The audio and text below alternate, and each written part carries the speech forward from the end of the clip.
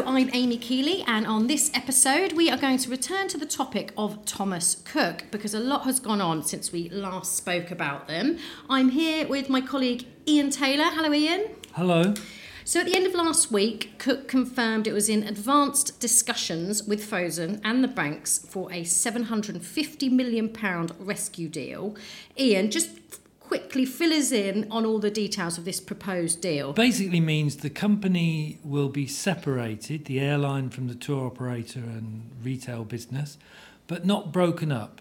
If Cook had gone ahead with its plan A, if you like, which was to sell the airline, it would have been broken up and had to negotiate then, committed seats with the new airline owner for its leisure business and so on.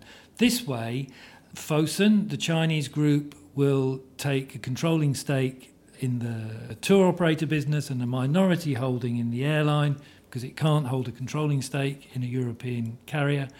And Cook's creditor banks will swap their debt, some or all of it, that's unclear as yet, for shares in Thomas Cook, which will mean they control the airline and have a minority stake in the tour operator. They'll have a majority holding of Thomas Cook PLC. So essentially there'll be two companies owning Thomas Cook PLC, the banks, and Fosun. Okay, and so good news for Thomas Cook and seemingly the staff, but what about shareholders? Presumably not so good for them. Yeah, one analyst described it as a wipeout for shareholders. This is why Peter Fankhauser, announcing the proposed deal, described it as not an outcome anyone wanted. That's because as chief executive, he's responsible for delivering value to shareholders. Shareholders will get something, I suspect, but not the value of the shares they bought. They'll probably get something because in the end they have to agree to it. So they'll be offered something rather than nothing. I suspect if they don't agree to it, they will get nothing because the company would disappear at the end of September. Okay, and the airline, which was put up for sale early this year, that's now on hold, isn't it? That's on pause. Yes, it means the airline won't be sold, which is probably good news because although the airline is operated separately now within Thomas Cook, it would have been a difficult process to, get commitment for 50% of the seats with maybe Lufthansa in Germany and so on. So all those issues can be put to one side. Okay, and for staff then and Thomas Cook shops, what does it mean for them? I mean, Cook has been closing shops over the last 3 years. It still has around 560 shops on the high street. But do you think more will close? And are we going to see more job losses or some job losses among staff? I don't envisage job losses amongst shop staff because of this deal. On the contrary, if Cook didn't have a buyer previously for the airline or now with this deal with Fosun and the banks, assuming it goes ahead, Cook wasn't going to trade after the end of September. So that would have been the end for the shops and a lot else besides. So this is good news. Cook will carry on closing some shops, I assume, because long term it sees more distribution going online. I don't think it sees all distribution going online, but it'll just carry on reviewing shops as leases come up for renewal. I don't see a vast new programme of closing shops. But look, Thomas Cook had more than 1,200 shops at the point it took over the co-op, which was a ridiculous number. 560, 70 is much more sensible. I would envisage Cook carrying on closing 20 to 30 a year. Okay. And the reaction to the deal has been largely positive, hasn't it? So, with many commentators and travel bosses saying it's good news for the industry. Retail director at Cook, Catherine Darbandi, sent out a letter to trade partners saying, Thomas Cook is here to stay. So you spoke to some of those people in the industry to get their reaction, and it was positive, wasn't it? Yeah, the reaction's been wholly positive. I haven't come across anyone who thinks anything different from that, really. Presumably, if you talk to some Thomas Cook shareholders, they have a different view. But I think everyone outside Cook in the trade is relieved that the company's future would be secured with this.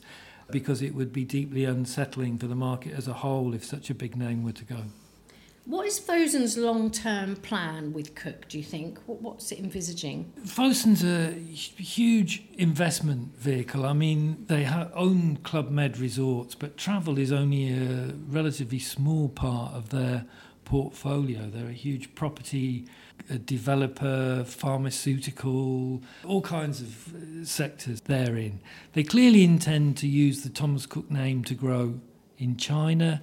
I don't envisage them changing anything much to do with Thomas Cook's operation in Europe. Their track record is of leaving companies, businesses fairly well alone to run. They know the business, they know the management. They've been working with them for 4 years.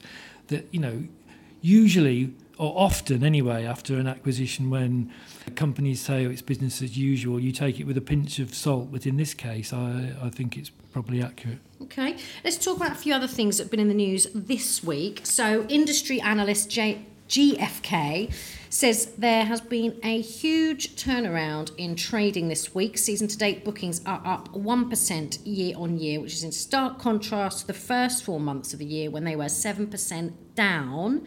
What's changed? It's not quite such a stark turnaround as you suggest, but look, basically what's changed is we've got to July and people who've got enough money to go away and haven't booked are booking, essentially. Look, the trade went into January with bookings for summer 2019 9% up year on year. So it was a very good start, despite people expecting Britain to leave the EU at the end of March and so on. And then the first 4 months of the year proved very difficult, so which is why that cumulative figure of a 7% decline year on year for those 4 months came in. But at the end of that, bookings were still only 1% down year on year for the summer, and now they're back up 1% above for the year. Numbers aren't everything, of course, but they are something.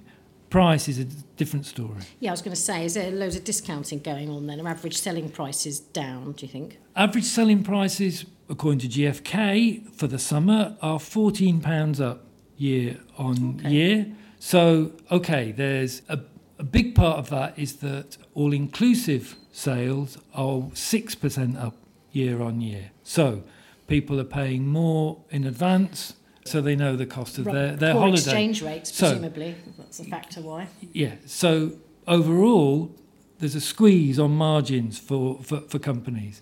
I mean, EasyJet gave their third quarter results this morning, and Johan Lundgren, EasyJet's chief executive, pointed out that EasyJet had fares from Gatwick to Alicante in August on sale for £36 to £42, which is extraordinary for the time of year. So, but the overriding problem is overcapacity in European short-haul flights. That's the problem that's causing everybody some anguish. Okay. Do you think the weather's played a factor as well? It has been a bit up and down, hasn't it? Last year there was a heat wave and there were lots of stories in the national news. We live in Britain. Weather's always a factor, one way or the other. There's always weather. But last year was a heat wave, yes, and that hit bookings, and so the comparison year on year for the last 3, 4, 5 weeks is with the heat wave last year and with the World Cup. But last week, sales were up 15% year on year. Well, in a market which was so difficult for people, I imagine there's some smiling faces in agencies and at OTAs. So how do you think we'll finish the year? Do you think it'll be up, flat, down? Well, don't take my word. GFK expects the bookings to be up year on year by the end of the year. And remember, last year was a record year. So this year will be a record year, despite everything. Okay. So another story that was in the news last week was that BA and Marriott have been hit with massive fines by the Information Commissioner's Office for data breaches. BA will be fined £183 million and Marriott £99 million. It follows the introduction of GDPR last year. Ian, both these companies expressed surprise at the size of the fines. Should they be surprised? Are these penalties fair? Well, I'm not surprised they expressed surprise, but I think they're having a laugh if they think the ICO is going to pay too much attention. Look, there might be a negotiation on a moderation of the fines, but BA could have been fined 4% of its global turnover, so you could say it got off lightly. It lost credit card numbers, security codes, everything of customers over a 3-month period. So no, I don't think it's got a leg to stand on, really. This was well telegraphed. Everybody expected the ICO to come in hard on the first data breaches because it wants to signal to other companies you have to take this seriously. Apparently there was a 40% increase at least one cyber security firm's inquiries last week as a consequence of I was going to ask what the effect's going to be, and it will be people investing more in their data security. Will have woken some people up. I mean, Marriott was upset because it's been clobbered for the breach at Starwood, and Starwood wasn't part of Marriott at the time of the breach, but it acquired it. And the ICOs pointed out, well, they should have done their due diligence.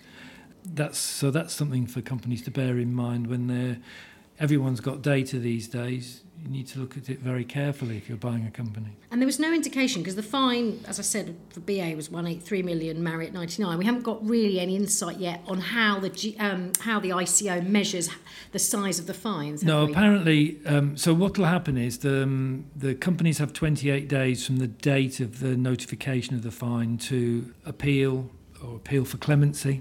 The ICO hadn't planned to release the fines yet, apparently, but because both companies mentioned the issues in their results or in statements to analysts, they said they felt compelled to put the numbers out, and we'll know their rationale for the size of the fines after that 28-day period when they release the final numbers. Okay, and then lastly, let's just turn our attention to Saga. There was speculation this week that the group might split its travel and financial services divisions. Comes after a US fund manager took a 5% stake in the business. Can you see that happening?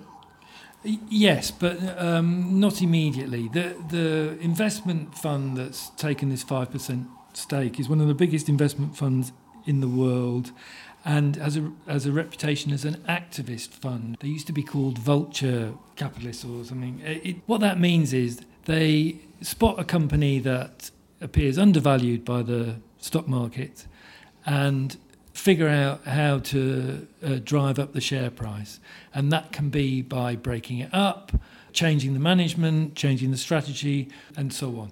The most obvious thing for them to push for at Saga is a separation of the insurance and the travel businesses, because there isn't a great deal of logic in them being together. It's the insurance business which provides 90% of the profits at Saga, which is the one that's being squeezed, and is the reason that Saga's having the difficulties that have been publicised. But this could take 12 months for the process to work through. Elliott might buy more shares. There'll be a lot of pressure behind the scenes. You might see a change at the top of Saga, and then there'll be some announcement sometime next year that it's being broken up. Okay. Cool. All right, that's all from us on this episode. Thank you very much, Ian. Oh, thank you. Okay, and we'll be back in a couple of weeks' time.